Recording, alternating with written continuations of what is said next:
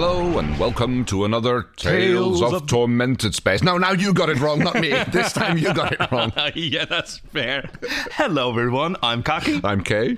And we're doing another licensed Farscape fiction another magazine. Yes. Oh, God. Oh, this is a very hefty issue. It feels thicker than the other ones that I've had, and I'm just like, that's just from the look and feel.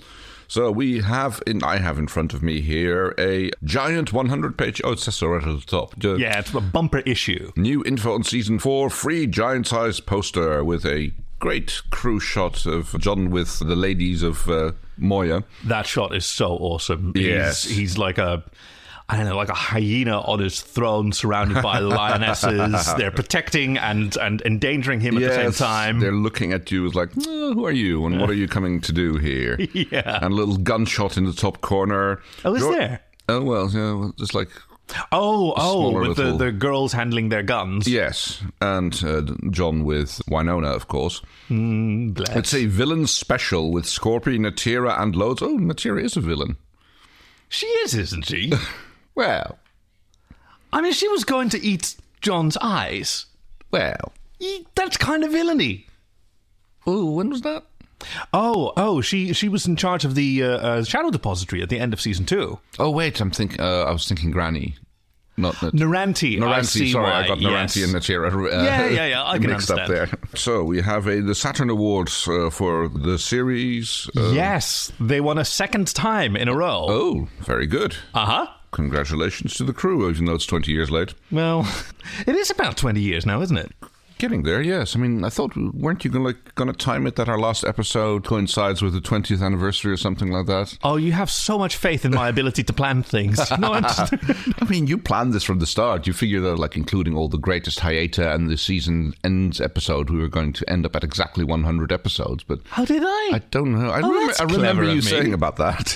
That'll be amazing. I hope that when people look at their podcasting device and see the number on there, that they sort of think that might still be possible. Right, although it's going to get muddled a little bit because of the fanfics that we're reading, so I don't know if those are included in the...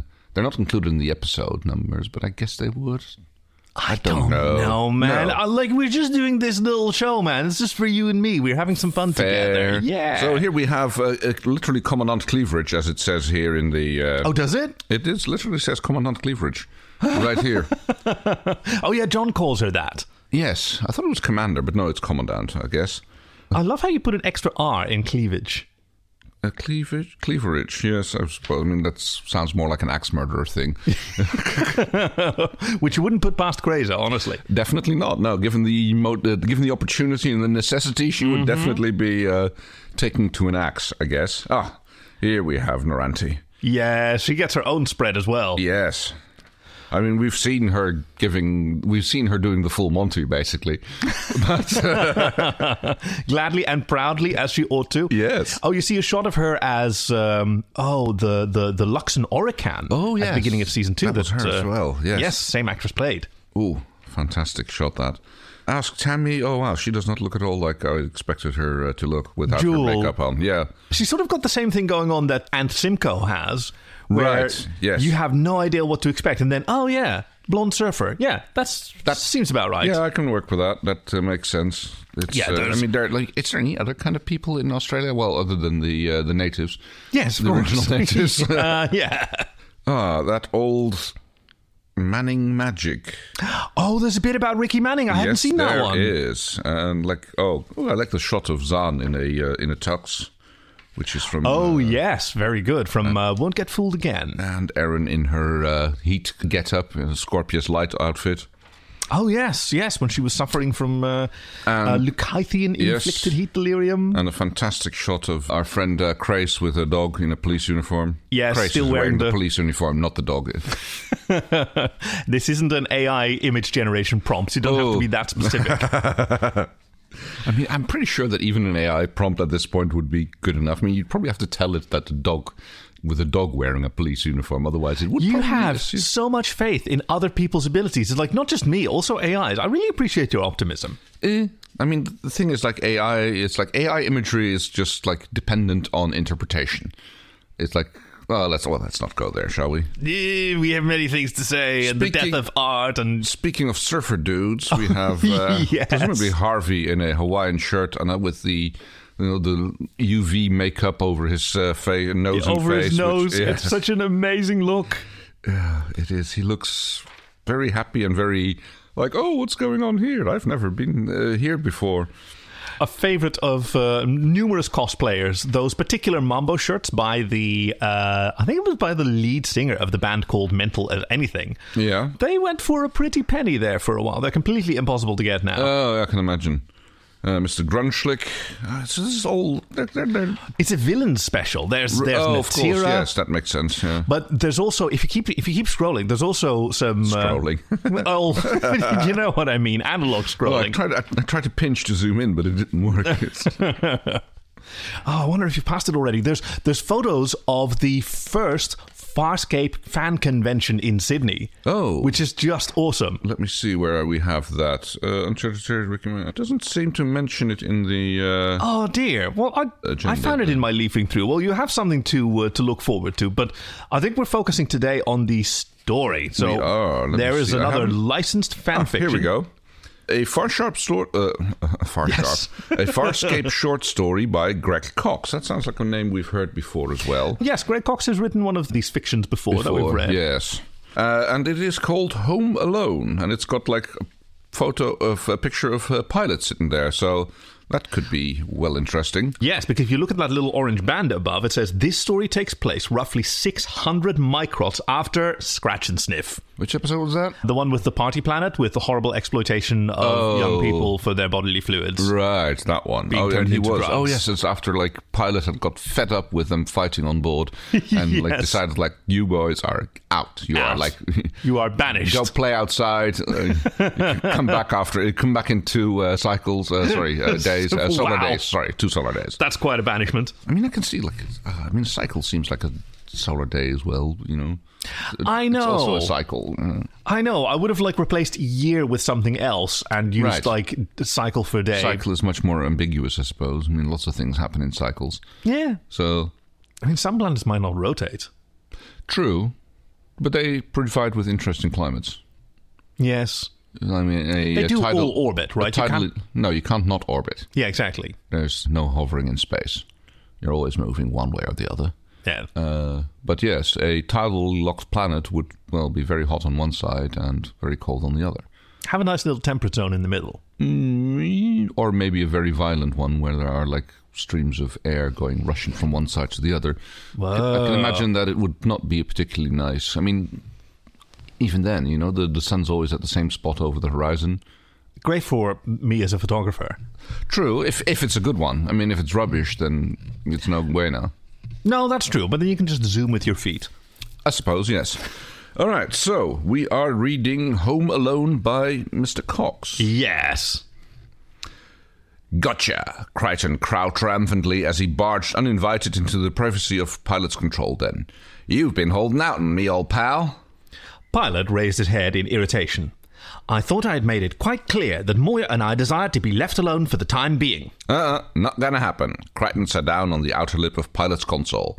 Fair's fair, Pilot. I gave you the full scoop on your crazy, not to mention slightly embarrassing escapades on that whacked-out beach party planet. I think that's our crazy. Yes. Pilot doesn't get out much. No, so very he true. reads. Very true, very true.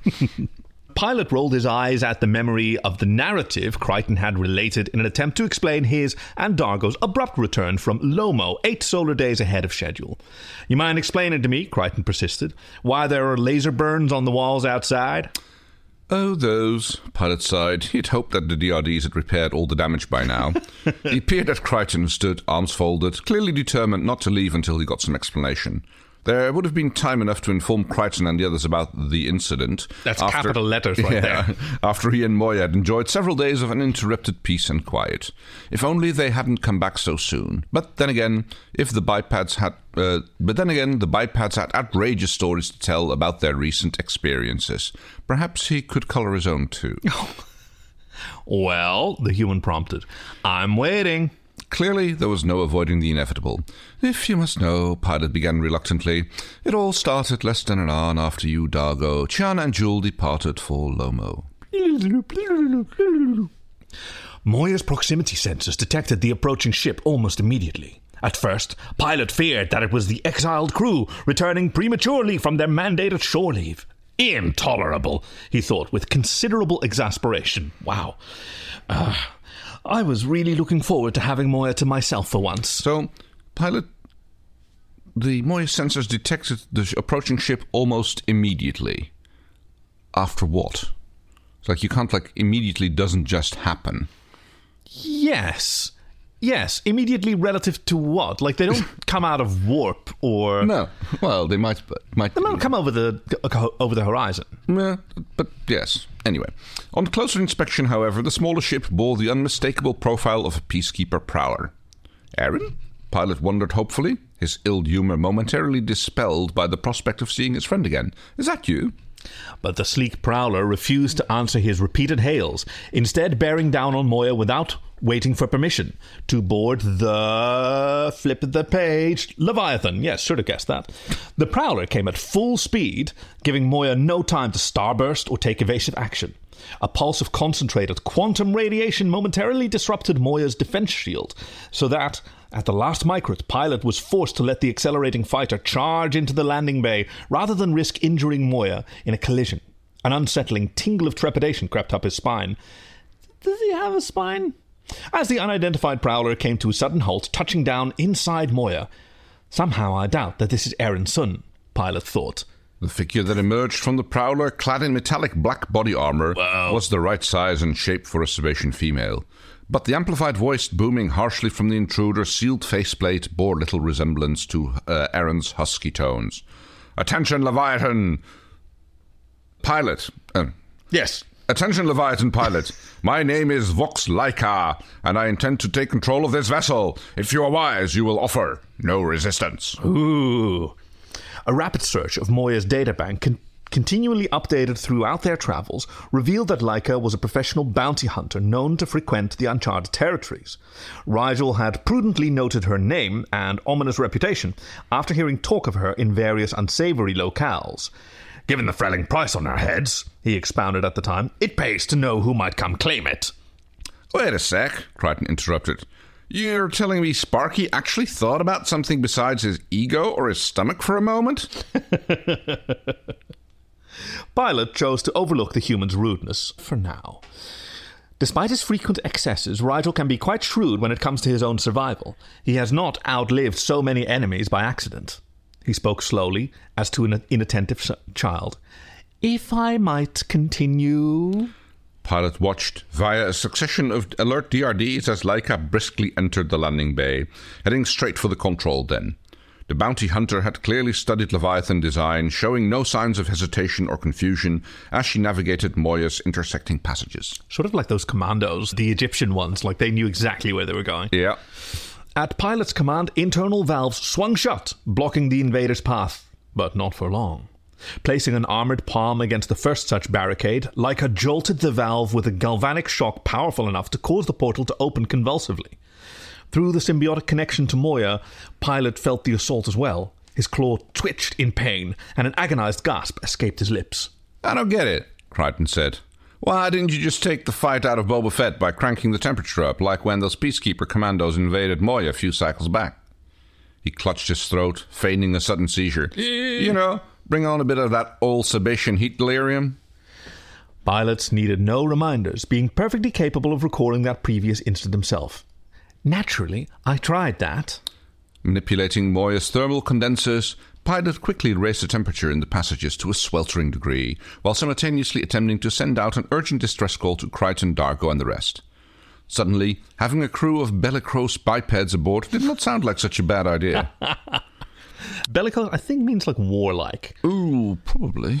Not entirely sure. I haven't heard the word before, but I would really have to look it up. Bellum. Very good, yes. Latin for bellicose. war. Yeah, that makes sense, yeah.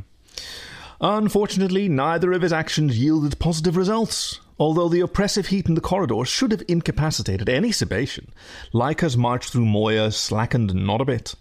A frosty sheen of condensation appeared on the bounty hunter's armor, suggesting that it boasted a built-in cooling system. At the same time, Pilot discovered that any or all transmissions were being blocked by some manner of jamming device. So much, he concluded, for calling for help. It seemed that Vox Laika's impressive reputation was well-deserved. She had obviously prepared well for this mission. Oh, yeah. They don't mess about. Okay, Crichton said, conceding the bounty hunter's indisputable professionalism. But why didn't you just venture into space like you did that religious nutjob who tried to toast us with solar flares? Pilot realized that Crichton was referring to the late and unlamented Borlik. Once again, he replied in dignity, I tried that. The thunderous whoosh of explosive decompression cleared an entire stretch of corridor of dust and refuse and shedding flecks of Moya's internal lining. Anything not securely mounted in place, including 6 cubic meters of breathable air. Meters, that's a lot. Is it? Rushed out of... Yes, because the full command carrier's flak cannons only have a 20-meter range. Fair. I mean, technically, flak cannons in space have an unlimited range, but... Yes, we did sort of delve into that. I was trying not to, make your little ears twitch again.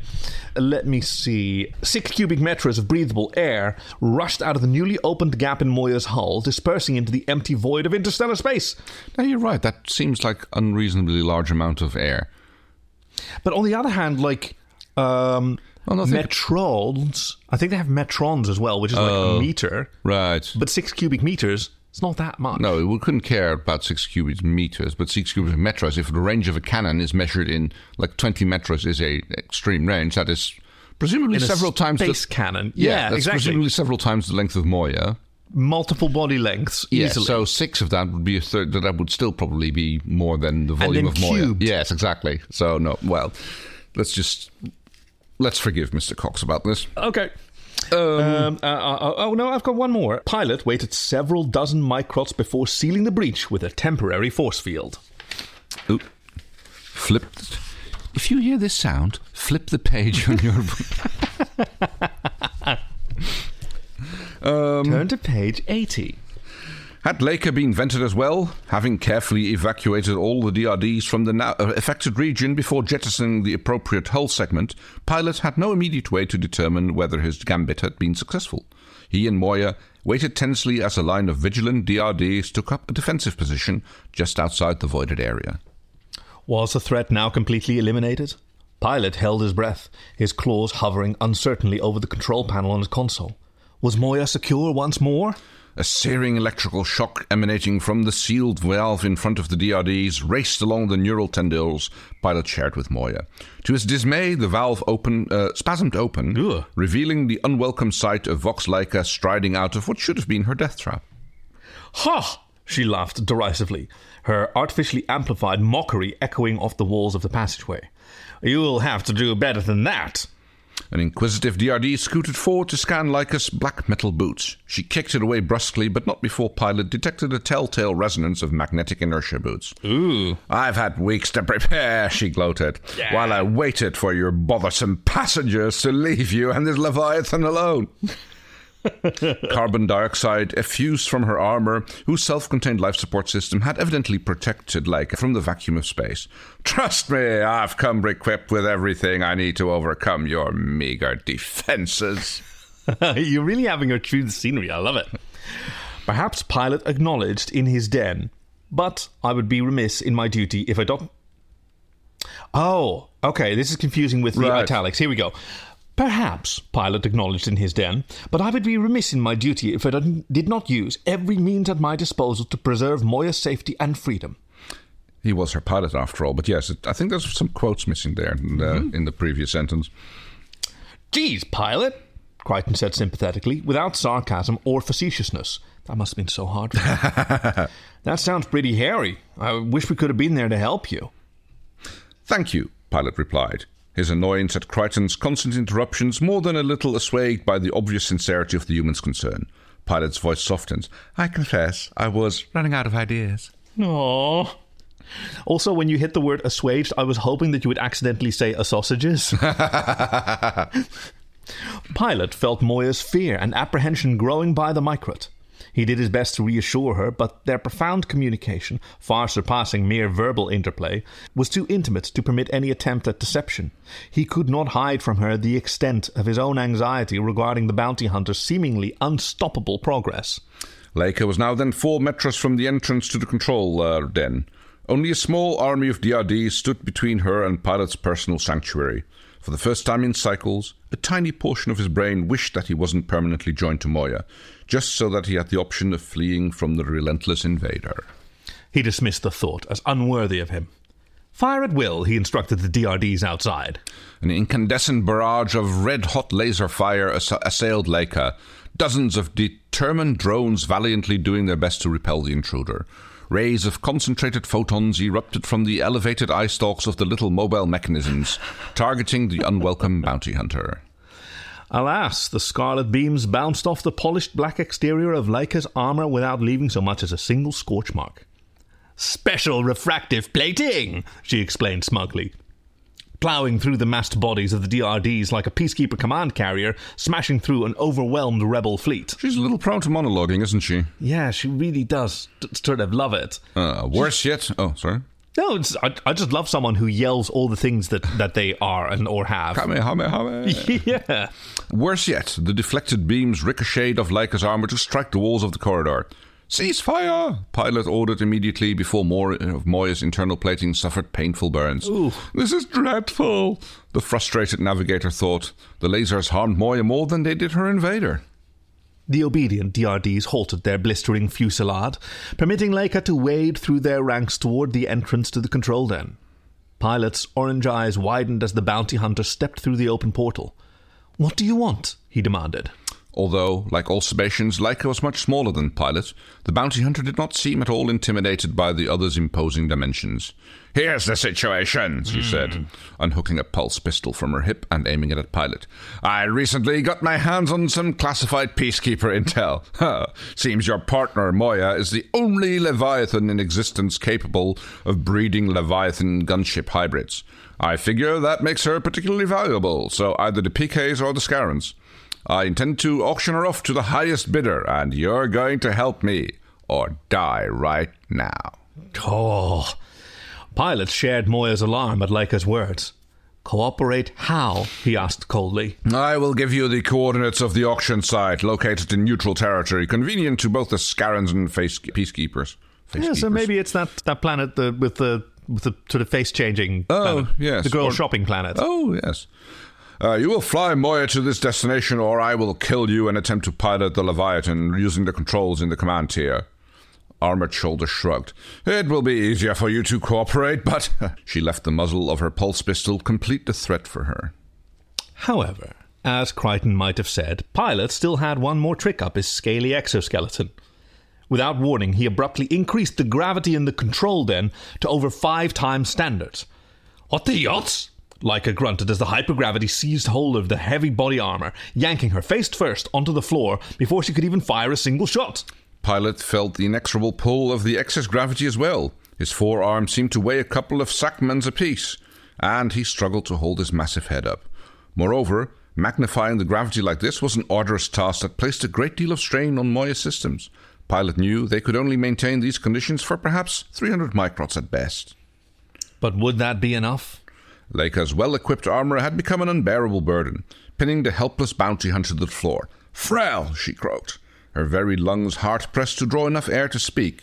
As Pilot had hoped, she somehow triggered an emergency release. With a hiss of escaping air, the armor came apart into disconnected segments, allowing... Turn your page when you hear this.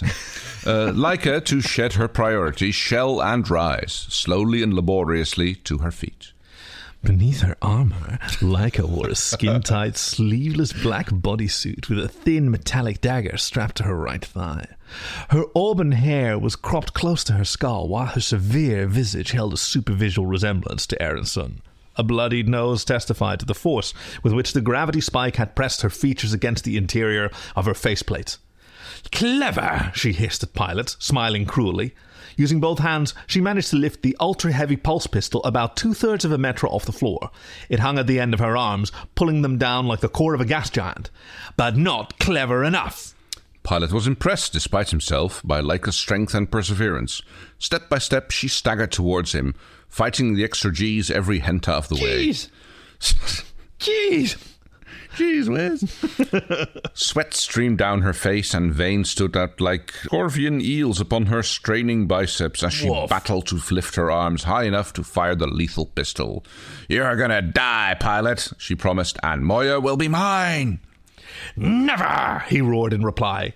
Too late, Laika realized that she had stumbled too close to the outraged Pilot. Exerting himself to the utmost, he raised his upper right arm, grabbing onto Laika with his enormous pincers. A look of utter shock and horror contorted the bounty hunter's features a microt before Pilot snapped her neck. Ooh. Pilot getting all mean and lean. Yeah. "Yikes, Pilot," Crichton blurted. Yikes is right. He hastily dismounted the edge of the console and backed away, putting a little extra distance between him and the looming navigator. "You don't mess around." Vox Laika was going to enslave Moya, let our enemies turn her into breeding stock, or worse. Pilot looked Crichton squarely in the eyes, his voice as icy as an unopened cryochamber. "I have no regrets." Laika died instantly. Pilot gazed in disgust at the limp, lifeless form in his claws, then disposed of the corpse by dropping it down the steep vertical shaft that connected his neural tendrils to Moya's lower tiers. Leave it to the bats. Yeah. The crisis over, he allowed the gravity to drop to a more sustainable level. He sighed in relief as the grueling weight receded, taking a microt or two to enjoy the sensation before directing the DRDs to get to work, cleaning up the mess at the bottom of the shaft. With a little diligence, he resolved, we should have everything tidied up and back to normal before Crichton and the others returned. "Little did I know," he observed dryly, "that your 10-day excursion on Lomo would last a mere 48 hours. "Hey, I explained about that," Crichton protested. His expression was one of wounded innocence. "Don't blame me if you can't handle the truth." He glanced around the control den, stroking his chin thoughtfully. "You know, maybe me and Dargo and the girls ought to stick around here for a while, just in case Ms. Home Invasion has any accomplices lurking around."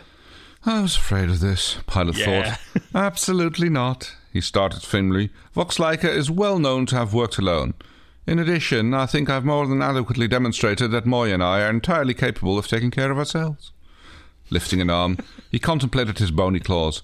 "Although I'm accustomed to resolving difficulties via the DRDs and my neural connections to Moya, I must admit that were something...